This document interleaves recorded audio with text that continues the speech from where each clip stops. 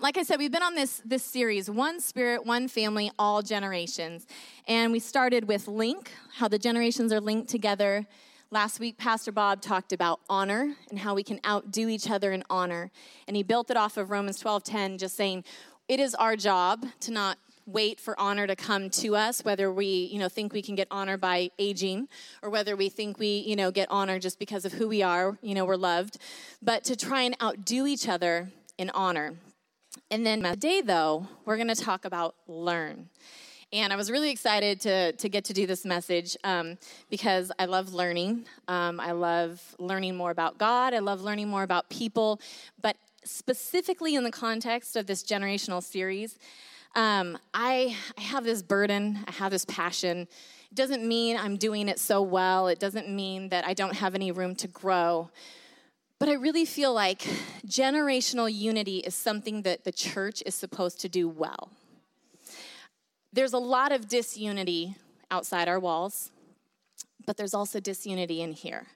And in some ways, we've adopted our culture's, the American culture's mindset that as you age, you lose maybe some of your value.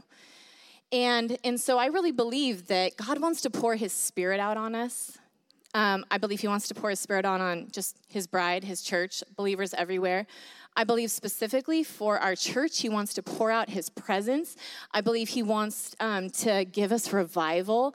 But I believe that generational unity is going to pave the way for that. Because I think about this, if God gives us this great gift, and it would be like somebody who maybe was, really, really poor, and they got $1 million. But if they have a poverty mindset, they might squander that money. They might not know what to do with it, or maybe it would grab a hold of them and they wouldn't be able to let it go, and there would be fears attached to it. And I feel like God wants to pour his Spirit out on us, but will we steward it well? Will we be able to steward it well? Generational disunity really, it's as old as time. And I found this quote that supposedly was, attributed to Socrates, and then I found out it was maybe the Greek poet in the, 500 BC or something. But it's basically, it was a quote that was from writings of Greek philosophers and poets in 500 BC that were saying how entitled and lazy the youth of their day were. Okay? So it's not a new thing that maybe that there's some, a little bit of tension between the generations. And it's not uncommon, though, because, I think about it that if you're young in here, just think that in the 70s, there was this whole, free love movement. Okay, there was hippies, and they were just, doing a lot of crazy things. But those people are now what younger people would consider their uptight, conservative grandparents, possibly. Okay, so as we age, sometimes we can have this perception that the youth are, lazy and entitled. And sometimes as youth, we can think, oh, those old people are, so stiff in their ways. But we all have something to learn from each other. No matter what age we are, we can grow and we can learn from each other. And this thing is highlighted more in America and in the American church. Last month, I went to Ministers Fellowship International Conference for pastors, and I went to this workshop, and the pastor that was leading this workshop was from Nigeria, and it was about team unity, like your pastoral leadership team. And he's just going through these bullet points, and then he has a Q&A at the end, and a lady raises her hand and asks, so how do we help generations get along in our church? How do we show the older people that they have value, and that the younger people, that they don't have to wait until they're older? And he just looked at her and he said, oh, that's an American problem. I'm sorry. I don't have any help for you. In my country, I get honor simply by getting older. He didn't have many gray hairs, but he said, as I get gray hairs, I get more honor. And that was kind of his answer to the lady. I felt kind of bad for her. But no matter our age, though, we can be guilty of judging the other generations. And we have to see that each person, we can learn from each person. And if you take away anything from this message, if everything kind of goes by the wayside, just remember, to learn, we must listen. Can you guys say that with me? To learn, we must listen. One more time. To learn, we must listen. Now, if you have ever been in any kind of a relationship, pastoral relationship, you're trying to help somebody, if you've ever been in a marriage or just a relationship with somebody, maybe a parent, kid, friendship, any kind of relationship, there can be misunderstandings because you can hear someone but not really hear them, right? But listening says, I see you. Listening says you have value. Listening says your stories and your experiences and the things that you've gone through in your life, whether you're 5 years old or whether you're 80 years old, you have value, and I actually want to hear from you. So I value vulnerability and transparency. If you guys, you probably know that. And I think that some of that is just me, but some of that is my age group. We don't talk about it too much. We've talked about like boomers and millennials a lot, but there's this whole generation in the middle, guys, the Gen Xers. Any Gen Xers? But we value authenticity and vulnerability. Now, someone from an older generation might say, well, okay, but you look foolish, or you're exposing yourself too much, or people are going to lose respect for you. And Pastor Bob had this interesting perspective on it, and he said, you like to get up and just kind of air all your dirty laundry and confess your faults in front of everybody or whatever. But people from an older generation, they have like an accountability partner, or they have someone that they go to and they're confessing their faults to. And it's two different ways of doing the same thing that the Bible tells us to do. One just might value, I value being open, but older people might value their dignity a little bit more, and that's okay. So we've got to learn, not everybody wants to talk about the things I talk about, and that's okay. The thing that I think is important and how it's tied into the whole, I believe generational unity is going to pave the way for revival, though, is because every generation carries a unique revelation of who God is. Every generation carries a unique revelation of who God is. And if we dismiss a generation, whether they're older than us or younger than us, we dismiss a part of the character of God. We choose to say, I don't need to know that part of God. There's this parable from India about this books now, elephant. And you might have heard it. It's in it's been made into children's books now.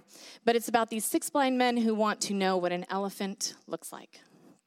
So finally, an elephant is brought to them, and because the elephant is so big, they can't all touch it all at once, right? They can't touch every part of it. So one person touches the trunk, and one person touches the ears, and another person touches the tusks, and another person touches the legs, and another person touches the tail. And what do you think happens?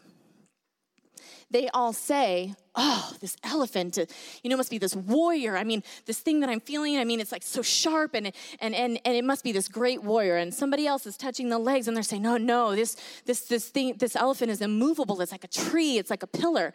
And this other guy's going I don't know what you're talking about. I've got this snaky thing I'm holding on to. And so the point of the parable is that we all need each other's perspectives to get the whole picture.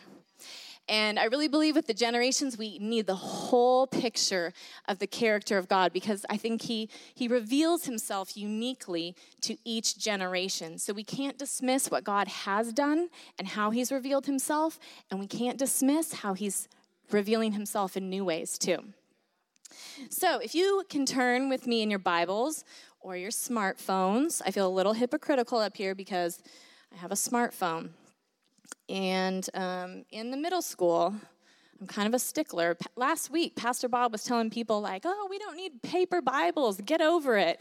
And I'm laughing because, Kyle and Josh and I have this thing where I want there to be actual Bibles on the middle school table that kids can pick up and open up and find the scriptures to. So if you have a Bible of your own, great. We're going to go to Colossians 3. And we're going to start in verse 1. Isn't that nice, hearing those pages turn? Can you hear that? It's kind of nice. I'm reading out of the NIV, but you can follow along no matter what.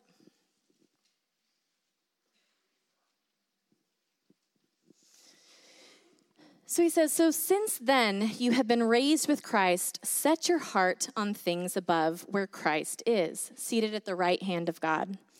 Set your minds on things above, not on earthly things.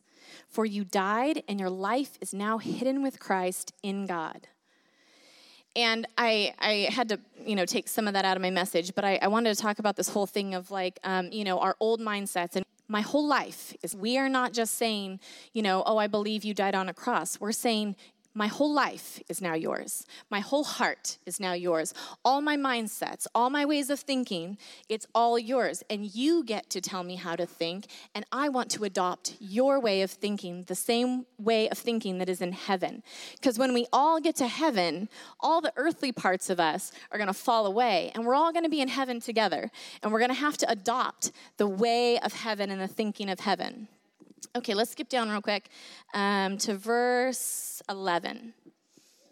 Well, I could just start at 9, I guess. Do not lie to each other, since you have taken off your old self with its practices and have put on the new self, which is being renewed in knowledge in the image of its creator. Here, so let's just imagine the here is in this building, okay?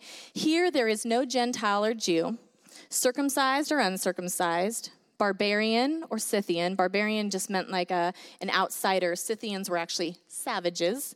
Slave or free, but Christ is all and is in all. So let's just say, here there is no traditionalist or boomer or Gen Xer or millennial or Gen Z or whatever the next generation is. Here we are all in Christ. So those labels don't necessarily help us. Those labels can cause divisions. Now, I understand, when you have, Pastor Bob was talking about the shared experiences that each generation can have. And like I've already said, I believe that God reveals himself uniquely to each generation. But typically when we use those labels, and when the early church was using those labels, it was like, well, I'm a Jew, but you're a Gentile.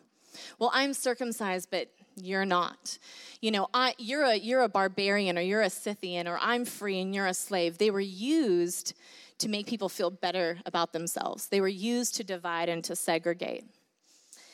So starting in verse 12, this is what I believe that unity in any context looks like, but generational unity. Therefore, as God's chosen people, holy and dearly loved, that's who we are, we're God's chosen people, clothe yourselves with compassion, kindness, humility, gentleness, and patience. Bear with each other and forgive one another if any of you has a grievance against someone. Forgive as the Lord forgave you. And over all of these virtues, put on love, which binds them all together in perfect unity.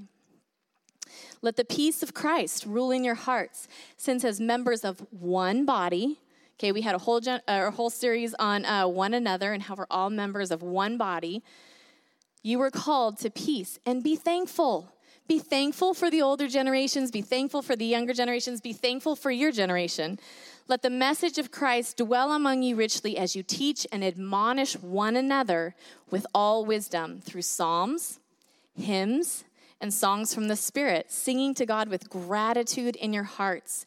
And whatever you do, whether in word or deed, do it all in the name of the Lord Jesus, giving thanks to God the Father through him. When somebody has a kid, and I remember, it could even be adopted. I remember growing up, when I was in middle school, I had a friend, and she had a little brother, and I didn't know she was adopted. And so when I found out she was adopted, I remember saying, how could that be? She looks exactly like her mom. I mean, they both have like that tight curly brown hair and the same eyes, and her brother looks exactly like the dad. How could that be? But when we have kids, we can do that. Like, oh, you look so much like your mom. Oh, you got a little bit of your dad in you. Oh, that attitude is definitely from your dad, But we do that, and people should be able to do that about us. Oh, you got a lot of Jesus in you. Wow, when you did that, you look so much like God, your Father. They should be able to do that with us. And I believe that this right here is what that looks like. So how do we begin to resemble Christ? How do we learn from one another? And I already said to learn, we must listen. But we have choices to make. In every single interaction that we have with each other, we have choices to make. And we can choose between these three things. I'm just going to go through three of them. We can lead with curiosity or condescension. When I say lead, I mean like lead into a conversation, lead into a way of thinking, a lead into a relationship. We can lead with curiosity or condescension. 2, we can listen. We can listen, but we can listen with compassion, or we can listen with contempt.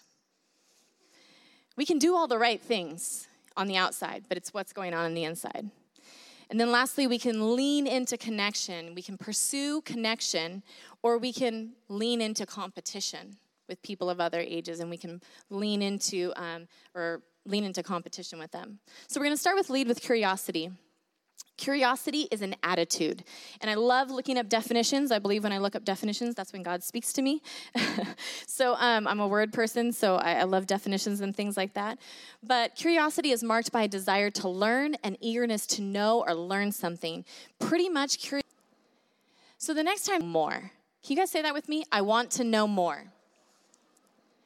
So the next time somebody's talking to you about how they, vote differently than you, or how their experience in life growing up was different than you, instead of shutting down and tuning them out, say, I want to know more. Tell me more about that. Curiosity has to do with asking questions, not forming judgments. It's kind of an adventure. So I look at it this way. If you have someone in your life who is offensive to you, if you have someone in your life who's just mildly irritating, go on an adventure, go on a quest to find out why. Find out why they are the way they are. Find out about their childhood. Find out about their hurts. Find out about the past experiences they've had that maybe have made them more guarded. Find out the why. We can choose to learn or lead with condescension. And condescension is a patronizing or superior attitude towards others. It's disdain. It's an attitude that says, I know enough about you to judge you. I know all I need to know. I don't need to know why you're like this. I just know I don't want to be around you. That's what condescension says. Let's go to James. Turn those pages, guys. James 4. James 4, 11 through 12.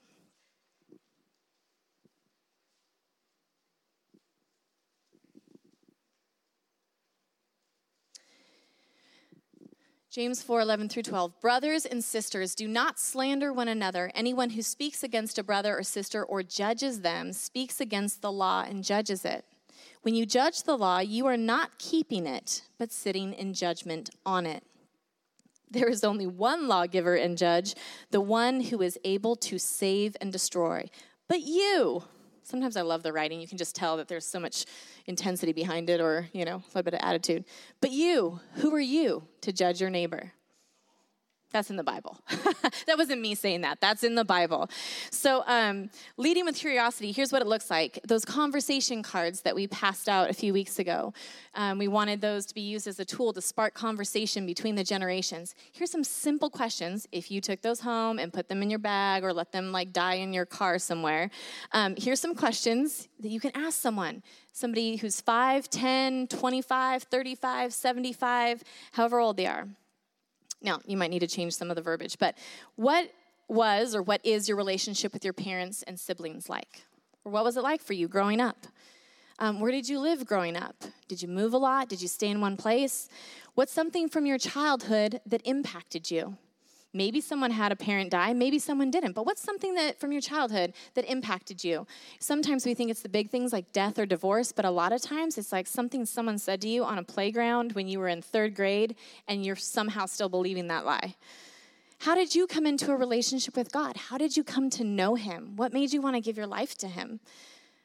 Here's one that my kids and I will do. What's a mistake? Sometimes we ask them, during that day, what's a mistake you've made today that you learned from? It's okay to make mistakes. We just want to learn from them. What are you passionate about? What do you love and why? Here's something I think that is worth asking each other. What is a value from your life or your generation that you think is worth protecting or passing on, that you might think is being threatened by another generation? Because a lot of times when there's disunity among the generations, there is something of value that they want to see protected. Whatever that value is, it could be openness, it could be, dignity, but whatever that thing is, we should find these things out about each other. Okay, to learn, we must listen. Let's say it again. To learn, we must listen. And when we're listening, we get to choose how to do it. So we should be listening with compassion. Now, compassion it's a feeling, it's an emotion. It's deep sympathy for another. It's this awareness that you're going through something, but it also is this desire to want to alleviate the pain. I want to help you. So compassion, if you're listening to somebody and they're talking, compassion says, I see you, I feel you, I want to help you. One of the things I was thinking of was, I feel your pain. If you're a Gen Xer, you remember, anyone remember Bill Clinton saying that? I feel your pain. No, nobody remembers that? Okay, that's what I heard in my head. Anyways, compassion requires humility, patience, putting yourself in someone else's shoes. It's listening with an intent of understanding. You're trying to understand. You're not just letting the words come in and go out. Now, here's a little tip. Pete and I, in our marriage, we've had to work on the listening thing. Today, I have a giving key on, and it has the word listen on it. The whole thing with the giving keys is you're supposed to pick a word that you are going to embrace, and then when you feel like you've embraced it, you're supposed to pass it on to somebody else. And when I got this key, I said, I'm probably never going to get rid of this one. I'm a talker, so I'm going to work on this for the rest of my life. Listener, in marriage coaching, Dave and Marla will do the thing where someone is the talker and someone is the listener, and the talker gets to talk, and the listener just has to sit there and try not to make faces, and try not to huff and puff and sigh, or roll your eyes, and then at the very end, you just get to say, thank you for sharing. And then you get to ask clarifying questions, okay?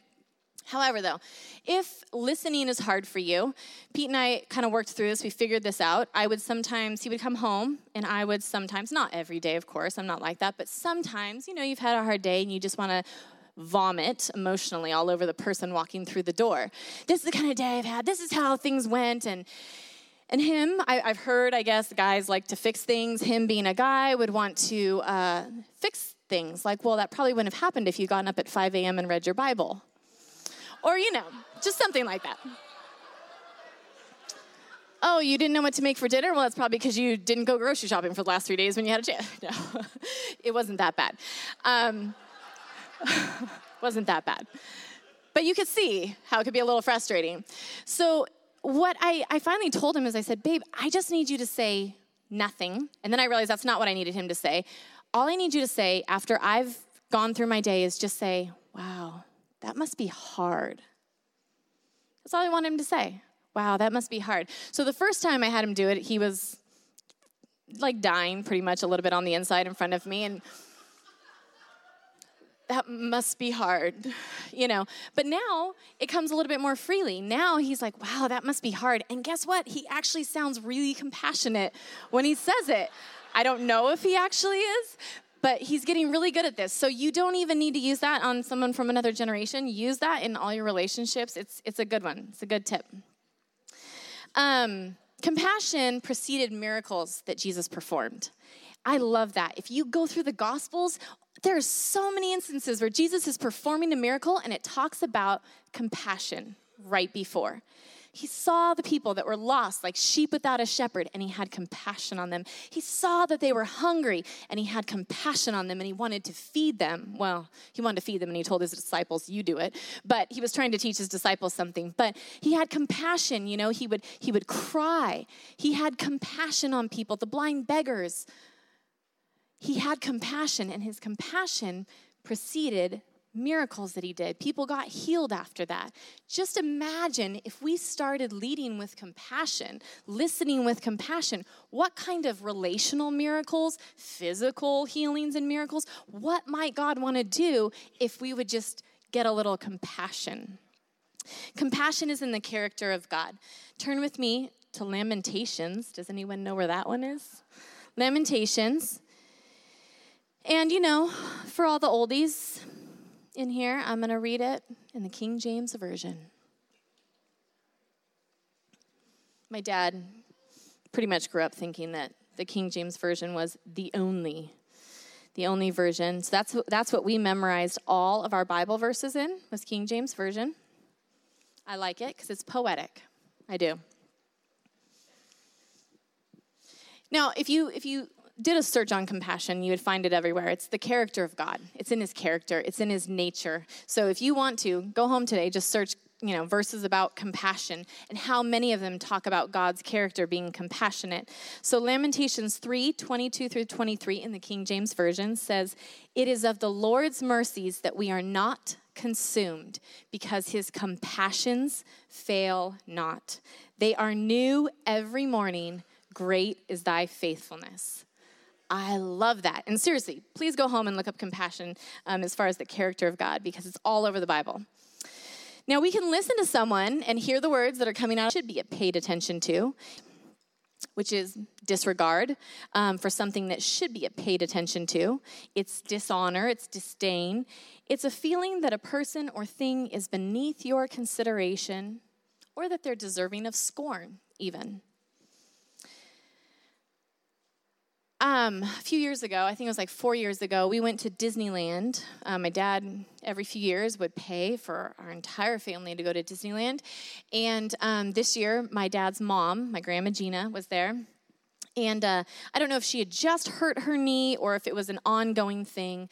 But basically, the first day, it became very clear, we're just barely inside the park, that this isn't going to work, for her walking. But she still wanted to try. And so I just said, well, Grandma, I'll walk with you. My kids have been to Disneyland before, and it's crazy, and we've got uncles and different people to take them on the rides. I'll stay with you.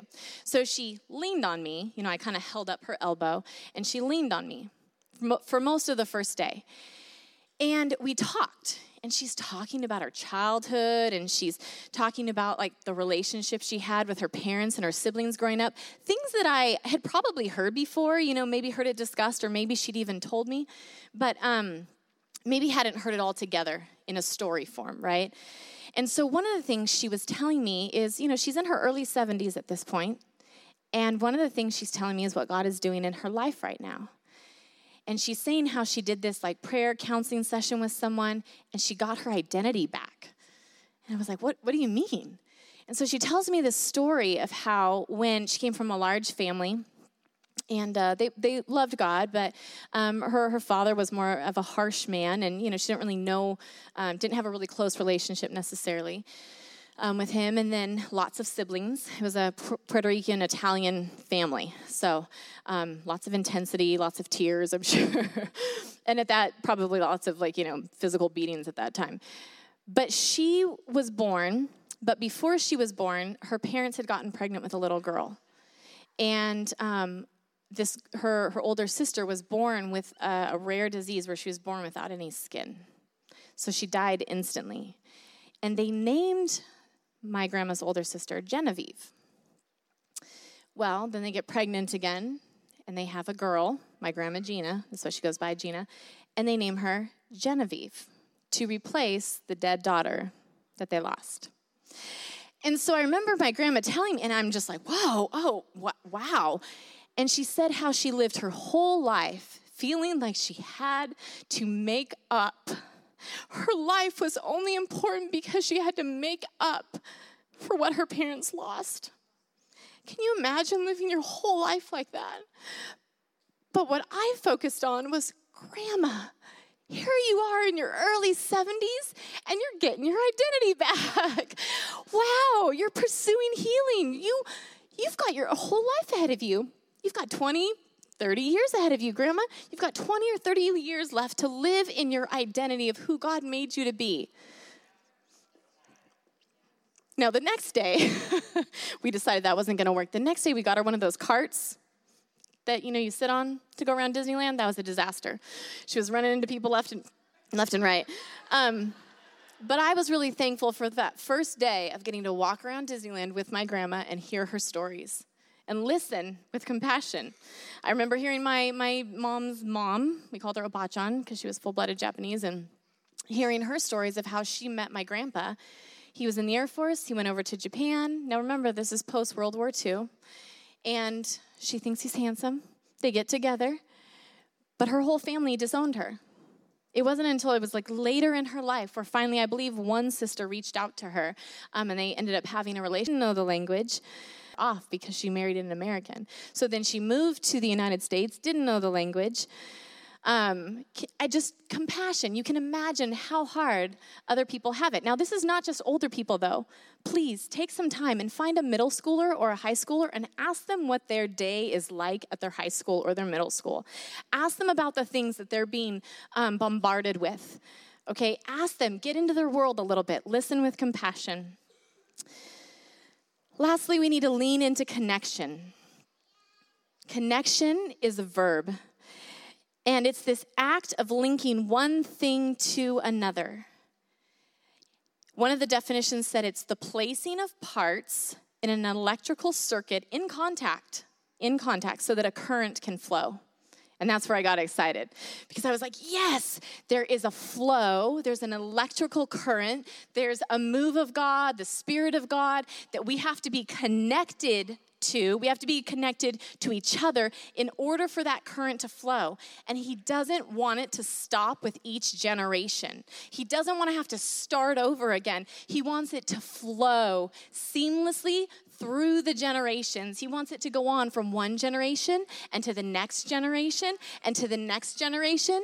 Because in the Bible, in the Old Testament, you would find that there was a burden placed on parents, grandparents, or older people if you just didn't have kids, but it was your job to tell the younger generation what God had done in your lifetime.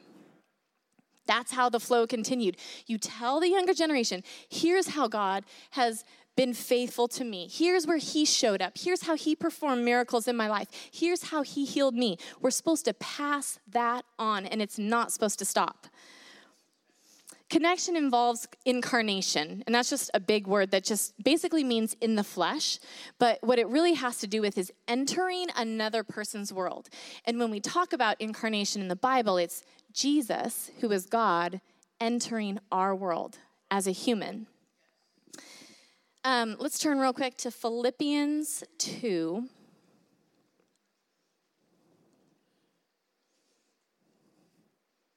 Philippians 2, 1 through 8.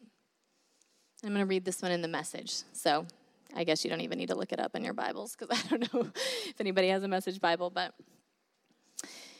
he says, if you've gotten anything at all out of following Christ, if his love has made any difference in your life, if being in a community of the Spirit means anything to you, if you have a heart, if you even have a heart, if you care, then do me a favor.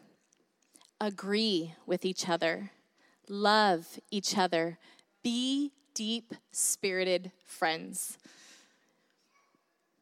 Don't push your way to the front. Don't sweet-talk your way to the top. Put yourself aside and help others get ahead. Don't be obsessed with getting your own advantage. Forget yourselves just long enough to lend a helping hand.